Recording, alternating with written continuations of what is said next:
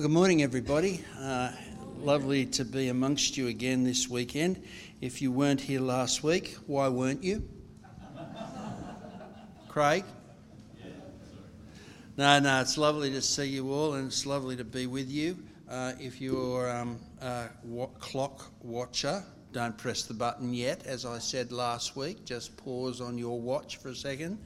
I just want to say, 2 weeks in a row I've been here early and I've watched little moments of Christian inspiration.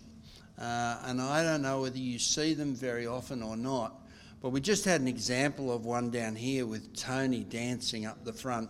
I just think she's amazing. Tony, oh, sorry, I thought you'd already gone.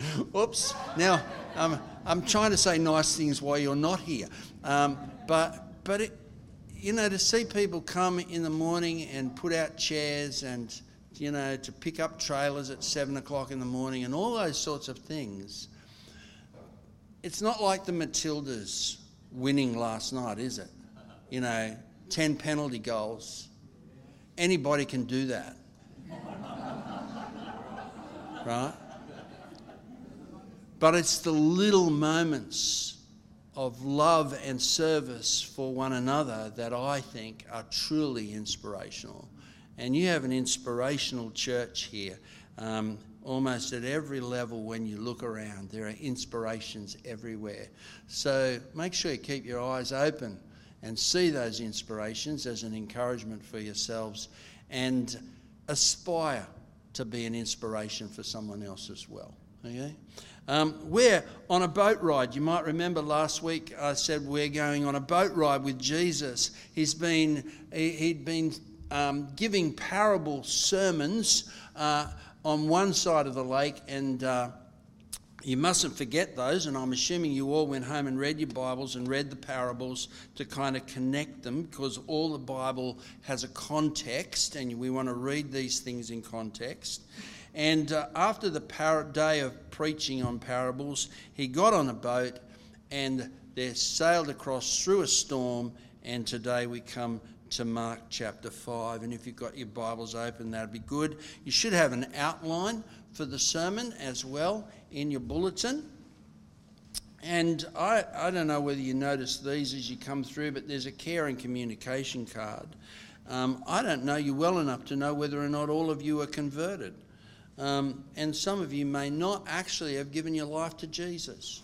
But there's a little card here that after today you might say, actually, this Jesus guy, I need to put him at the centre of my life, and I need to get a bit more advice on that. This little card, you can actually write your name on it, tick a little box, says, today I committed my life to Christ, or I would like to do the Truth Explored course. That'd be a great opportunity for you to take the Christian faith a little bit further if, in fact, you're a little lost with it at the moment, okay? And that'd be great. How about I pray, and then you can press the button on your watches, all right? Heavenly Father, we thank you for your Son, our Lord and Saviour, Jesus Christ. Please grant that we might see him in all his glory today, as he deals with the things that challenge us, as he who calms the storm even overcomes the spiritual realm. Grant to us, Father, that we might see Jesus this morning, and we pray it in his name. Amen. We may use expressions like, I have come to terms with my demons. Has anyone ever said that? You ever used that expression? But if Jesus' confrontation with a demon-possessed man in Mark chapter 5 is any guide, it is clear that demons do not accept terms. That said, God doesn't accept terms either with demons. So it's no surprise that a war of spiritual dimensions follows. This moment in Mark 5 had its genesis somewhere between God declaring a very good creation in Genesis 1 verse 31 and Satan, the serpent's appearance in Genesis chapter 3. Satan's name, of course, means adversary or accuser. That word is derived from a verb that is to obstruct or oppose. Putting together a biblical collage of Satan's work, he outwits, masquerades, tempts, leads astray, lies. He is with the demons an angel who sinned in 2 Peter chapter 2, and according to Jude verse 6, he is an angel who did not stay within his own position of authority. And as Mark 3 describes him as the prince of demons, he clearly doesn't work alone. Together, Satan and his demons, their adversarial behaviour is first and foremost directed against God, characterised by the pride that is at the heart of all sin, human sin. They, like us, refuse to accept their assigned place as creature before their Creator. Got that? I wonder if you've done that. Refused to accept your assigned place as creature before your Creator. Of course, you must if you ever want to be saved into an eternal future. Unsurprisingly, Satan and his demons look to occupy God's space, and that includes in people's lives. I mean, really, that's a better way of putting it, isn't it? Satan seeks to occupy God's space with himself.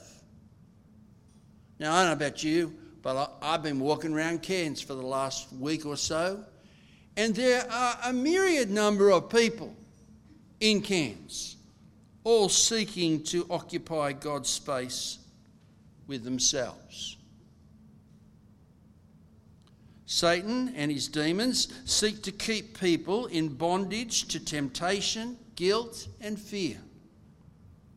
They are proficient with accusations to condemn and to hold people in their fear of death to a life of grasping desperation and hopelessness. You might have known, even as a Christian, that experience where you get that little kind of word in the back of your head. How can you possibly call yourself a Christian?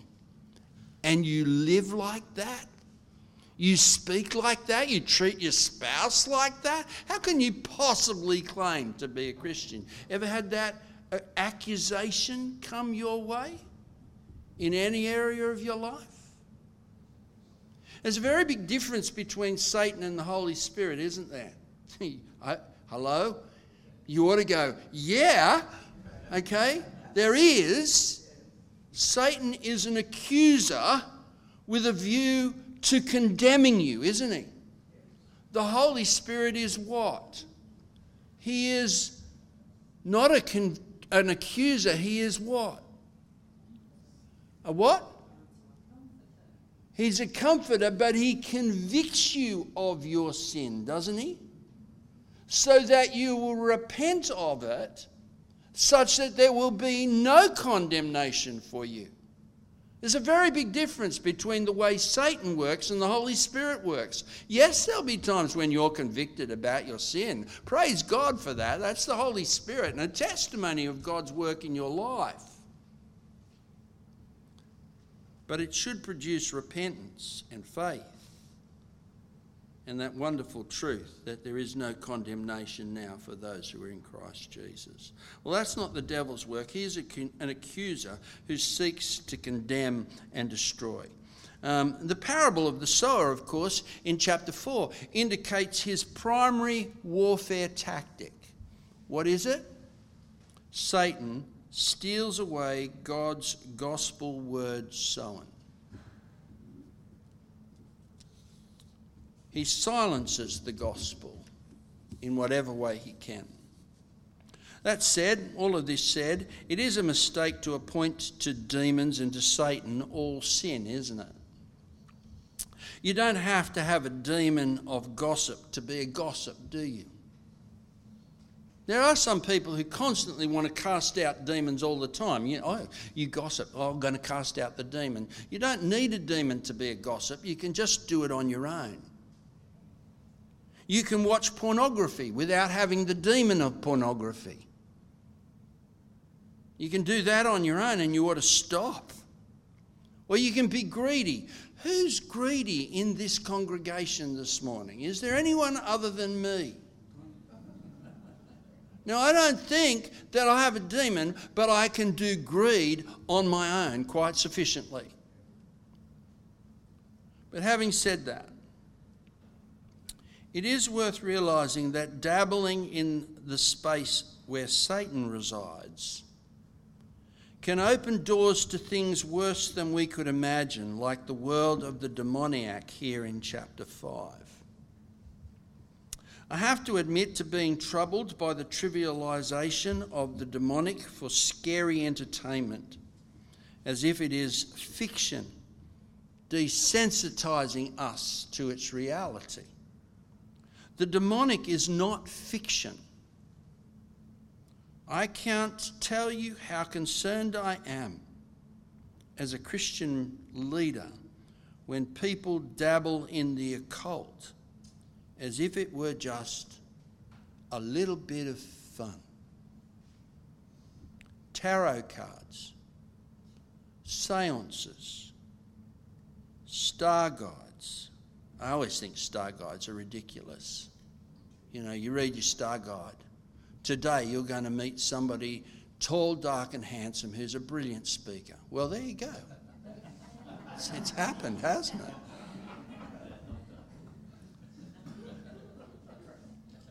Can you imagine the sorrow of seeing Christians dabble in things that betray faith in Christ? You don't have to call back your loved ones from the dead in a seance, do you? You rest by faith in Christ that they're in his care. And you entrust them into his care. And you leave them there and you get on with your life living for Christ. I don't know if I've said this to you before, but I'll say it again today. It really concerns me when Christians take little forays into the darkness, where we just dabble with sin. And we make a little foray into the darkness like it doesn't matter. But I want to say to you, in the darkness, you can get lost there. Unless God, in his infinite mercy, shines the light to let you come out of that darkness. Don't dabble. Well, before we get off the boat and onto the beach, you're wondering if we're ever going to get to the passage, aren't you? A number of things are worth noting. Firstly, demons don't appear very often in the Old Testament. But when they do, they are never effectively dealt with. Please underline that. So, for example, King Saul, you might remember, had an evil spirit that tormented him and left him when David played the harp. But it always returned, remember? The demon was kept quiet, but it still tormented Saul. That history of the ineffective makes this moment on the beach, on the other side of the lake in Mark chapter 5, really significant. Because if you know your biblical history, Jesus is going to be both decisive and effective in dealing with the demons. So as we get out of the boat with Jesus, the reality of the natural and the spiritual realm confront us. And as it does, I have always wondered where the disciples are as a wild, violent, loud and uncontrollable man possessed by an unclean spirit or unclean spirits came from the cemetery straight at them. They're clearly present, aren't they? Because they were on the boat with Jesus, but where are they in the text? Perhaps they saw what was coming and are fighting over who should look after the boat. Maybe they plan to put out from the beach a little, just like Jesus asked them to do when he preached. Whatever is happening for them, I would do what they do when faced with the demonic. And I hope you get this. I would get behind Jesus. There's no bravado that comes for us as Christians when it comes to dealing with the demonic, and there is the demonic in the world, although in Western culture we no longer believe in the devil. Alfred Olwa from Uganda once was with my friend Michael Rader, and he went out to do an exorcism. And Michael said to him the next morning, "Why didn't you ask me to go with you?" He said, "Oh, you Westerners don't believe in Satan and the demonic. Because we've got so used to not being confronted by it." But I dare say as we become less Christian as a nation, you're going to see a rise in the demonic. And as we deal with the demonic, you must deal with it from behind Jesus. That's your only safe place. Here's a lesson. Always deal with the demonic from behind Jesus. This, of course, is no place for cowardly unfaithfulness in the face of a stormy sea like we saw last week. No, when dealing with the demonic, it's time to remember that the fear of God is the beginning of wisdom. So as Paul put it in Ephesians 6, strap in God's truth, shod yourself with the gospel of peace, shield up with faith, remember your salvation, and unholster the sword of the Spirit, which is God's word. Now, I don't think Jesus was looking for unclean spirits on this particular day, but he certainly seems to attract them, doesn't he? Jesus seems to attract the demonic, doesn't he? But I don't think the increase in demonic activity should surprise us. As the King of the kingdom of God comes into the world, Satan and his demons react to that king. I find it interesting that on Jesus' first visit here to a Gentile region, the region of the Gadarenes, that his first encounter is with the demonic in the unclean world. And I want to suggest that perhaps we get a glimpse here into Jesus' intentions for the whole world, not just Israel, but that the gospel ultimately will bring freedom and joy and salvation, not to just Israel, but to all the people of the world.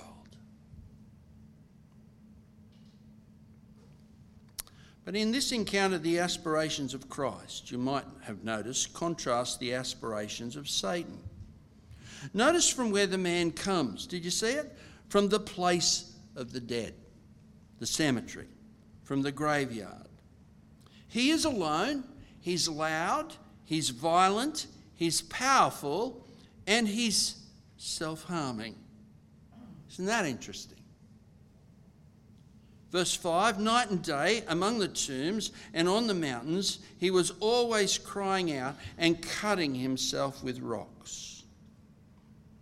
And in this moment of confrontation, the big question really here in Mark 5 is not one of the demons, which of course fascinate us, don't they? I want to know all about the demons. That's not the point of Mark 5. The point of Mark 5 is that you might learn more about Jesus. He's meant to live big, not have us just fascinated in a spiritual evil realm. So, in this moment of confrontation, the big question is not one of demons, but that of the disciples after the storm. Who is this Jesus? That's the big question.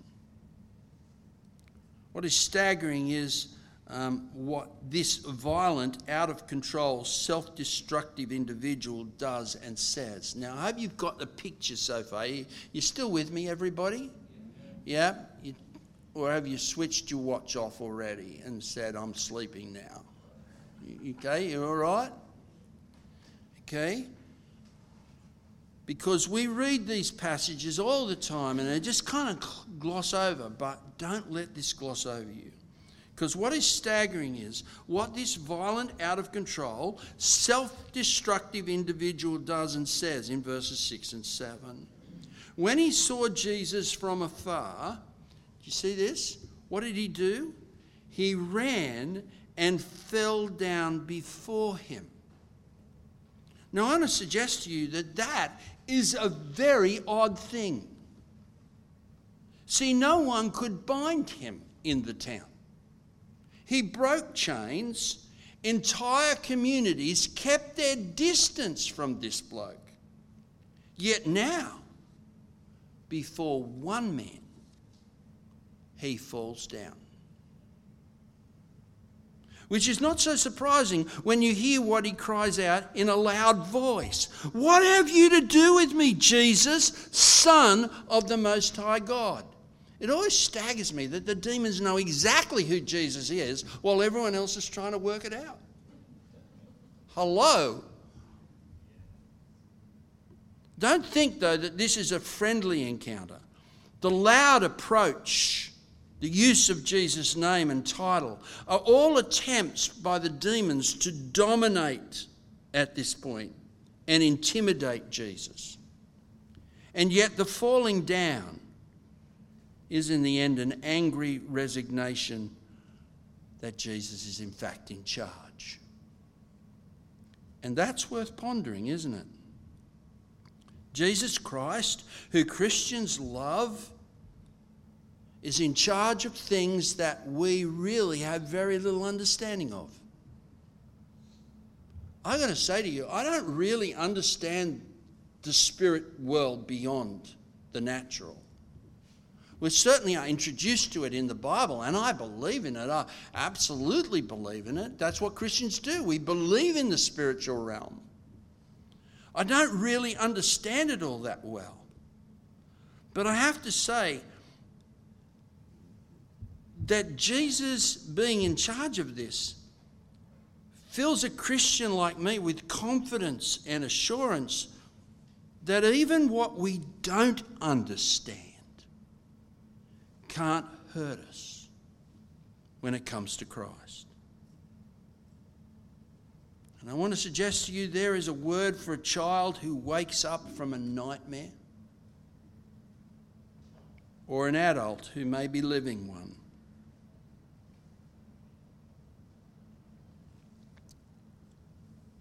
What you don't understand, you can have confidence that Christ does.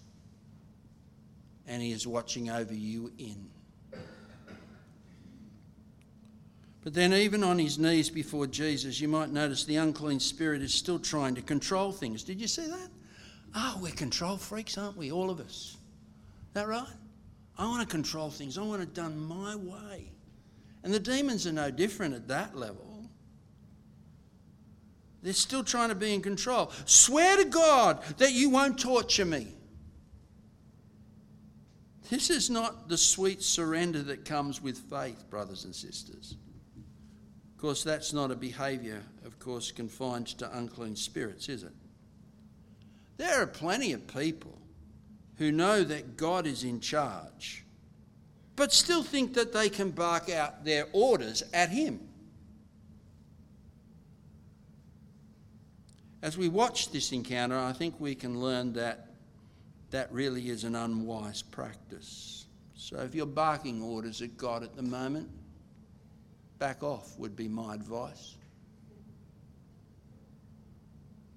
Now, it's important to notice here that as Jesus asks, "What is your name?" that it's not the man to whom he is speaking, but the unclean spirits who reply, "My name is Legion, for we are many." So I guess what we hear here is a kind of spokes spirit for all the spirits that inhabit this man's life. And if there is one for every pig, then there are 2,000 of them that inhabit this man. They seem like maggots feeding on the flesh of an almost corpse. That's enough to make you throw up your breakfast, isn't it? This incident is not an encounter between Jesus and the man, but between Jesus and the spirits. Did you get that? Because I'm about to say something very important. This incident is not an encounter between Jesus and the man, but between Jesus and the spirits. Now listen carefully. But it is an encounter with the spirits for the man. Did you hear that? And as the issue of who's in charge is clarified, the unclean spirits begin to beg to be sent into the herd of pigs, and Jesus gives them permission, and unclean spirits go into unclean animals, and they rush into the sea and drown, and in that moment we see the destructive purposes again of the demons. Now, we've got a problem now, haven't we? So let me just put it this way. Rather than worry about the piggies, okay, all right, please note the contrasting outcomes for the man. And I might be in the midst of great environmentalist and animal liberation people at this point. Well, if I am, can I just say that the Bible puts man at the pinnacle of creation and values man above animals. Does that make sense? Yes. That, interestingly enough, as we become less and less Christian, is being turned upside down. So rather than worrying about the pigs, please note the contrasting outcomes for this man. Verse 15, the demon-possessed man, the one who had the legion of evil spirits, was sitting there clothed and in his right mind. Verse 18, as Jesus was getting into the boat, the man who had been possessed with demons begged to go with Jesus. And Jesus tells him, "Go home to your friends and tell them how much the Lord has done for you and how he has had mercy on you." And I want to ask you to see that when it comes to the spiritual world, there are very different agendas for our lives. The demons keep the man in the tomb. Jesus sends him home to his friends. The demons have the man naked, violent, alone, crying out, cutting himself and out of his mind. Jesus leaves him clothed and in his right mind. The demons mercilessly possess the man. Jesus sends the man to tell of the mercy of God. The demons take everything from the man. Jesus gives the man everything he needs for life. The demons imprison the man. Jesus sets the man free to live and enjoy both God and his family and people. The demons aim to destroy the man's life. Jesus destroys the demons. I don't know about you, but if we were in America, in a church that was big, you would hear them all go, "Hallelujah! Hallelujah!" Of course, in Australia, you say something as magnificent as that, and Australians go, Don't get carried away now, okay? But let me ask you this. Who would you want to spend eternity with when you leave this natural world? The demons or with Jesus? Unlike every ineffective attempt to deal with demons in the past, now we see the one who deals with them completely. Who is this? Well, I can tell you that where the word of a king is, there is power. His mustard seed kingdom of God is a tree in which birds can nest, sailors can find calm, and a once demonically possessed man finally finds his rest. And don't miss the pastoral value of all of this. You know, I can still hear the disciples in the boat's question of Jesus last week, a reputational question. Don't you care if we drown? No such question is asked on the beach, but the reputation of Jesus is challenged. And while the calming of the sea answered the disciples' question, the setting free of the man with the demons meets the challenge, doesn't it? Jesus Christ is deeply concerned for people like you and I. He wants us to have the best life, not the broken life. He wants us clothed and in our right mind. You don't have to be a demon-possessed person, do you, to be wrong-minded? You can't live, though, the best life if your mind is closed to the mercy of God in his Son, Jesus Christ. In fact, if it wasn't for Jesus, this demon-possessed man would still be in the tombs cutting himself. Again, listen. Jesus will take this battle with Satan through the Garden of Gethsemane to the cross and beyond. And if it wasn't for Jesus' ultimate act of kindness, dying on a cross and rising from the dead, there could only be in our world more self-harm.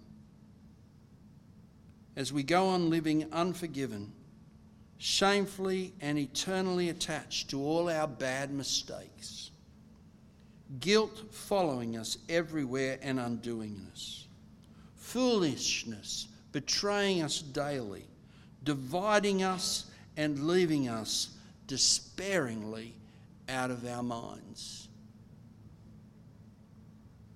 Thanks be to God. Terrified, the disciples in the boat ask, "Who is this?" The demons beg to go into the pigs. Terrified on the beach, the people of the region beg Jesus to go away. And yet, clothed and in his right mind, the healed man begs to go with Jesus wherever he goes. Of course, Jesus doesn't let him, does he? But in a powerful twist of words, Jesus tells him to go and tell people all that the Lord had done for him. And we're told that he went and told people all that, all that Jesus had done for him. Who is this Jesus? He's Lord. That's the point. He's the King. And when next Jesus came to the region, people of the Decapolis came to him with their sick. You remember now, they're telling him to go away. Please go away. They're terrified of him. They want him to leave. But the next time he comes, they come to him with their sick. One day on the beach, they beg for him to leave. The next, they welcome his return. Why? Well, I think it's because the man did a great job of taking away people's fear of God and introducing them to his care. Go and tell everything that the Lord has done for you. I think he did a wonderful job so that when he came back, people could come to him with confidence. Well, there's clearly two things that are terrifying, I think, in the spiritual world. unclean spirits, and secondly, the God who can destroy them. And there will come a time when all people will live with one of them, the unclean spirits or the God who destroys them. And what I find amazing are the reactions to Jesus in this passage. Here is the one with the authority and mercy to give life, and one man wants to go with Jesus while other people in the region are in sentence 15 afraid, and in sentence 17 they beg Jesus to go away. So as I finish, what will you do with Jesus as you learn about what he did here? Will you want him to go away, or will you tell him, please come in? I imagine I'm probably talking to the converted, and you've already accepted him in. But if I'm not talking to the converted this morning, if you've not given your life to Jesus, now would be a great moment recognising the authority and the power of Christ to make your life better, that you would turn to him and let him in. Without him, there is so much to fear, but with him, you know that he can protect you from all that you fear and promise you a future. May God help us to understand these things. Amen.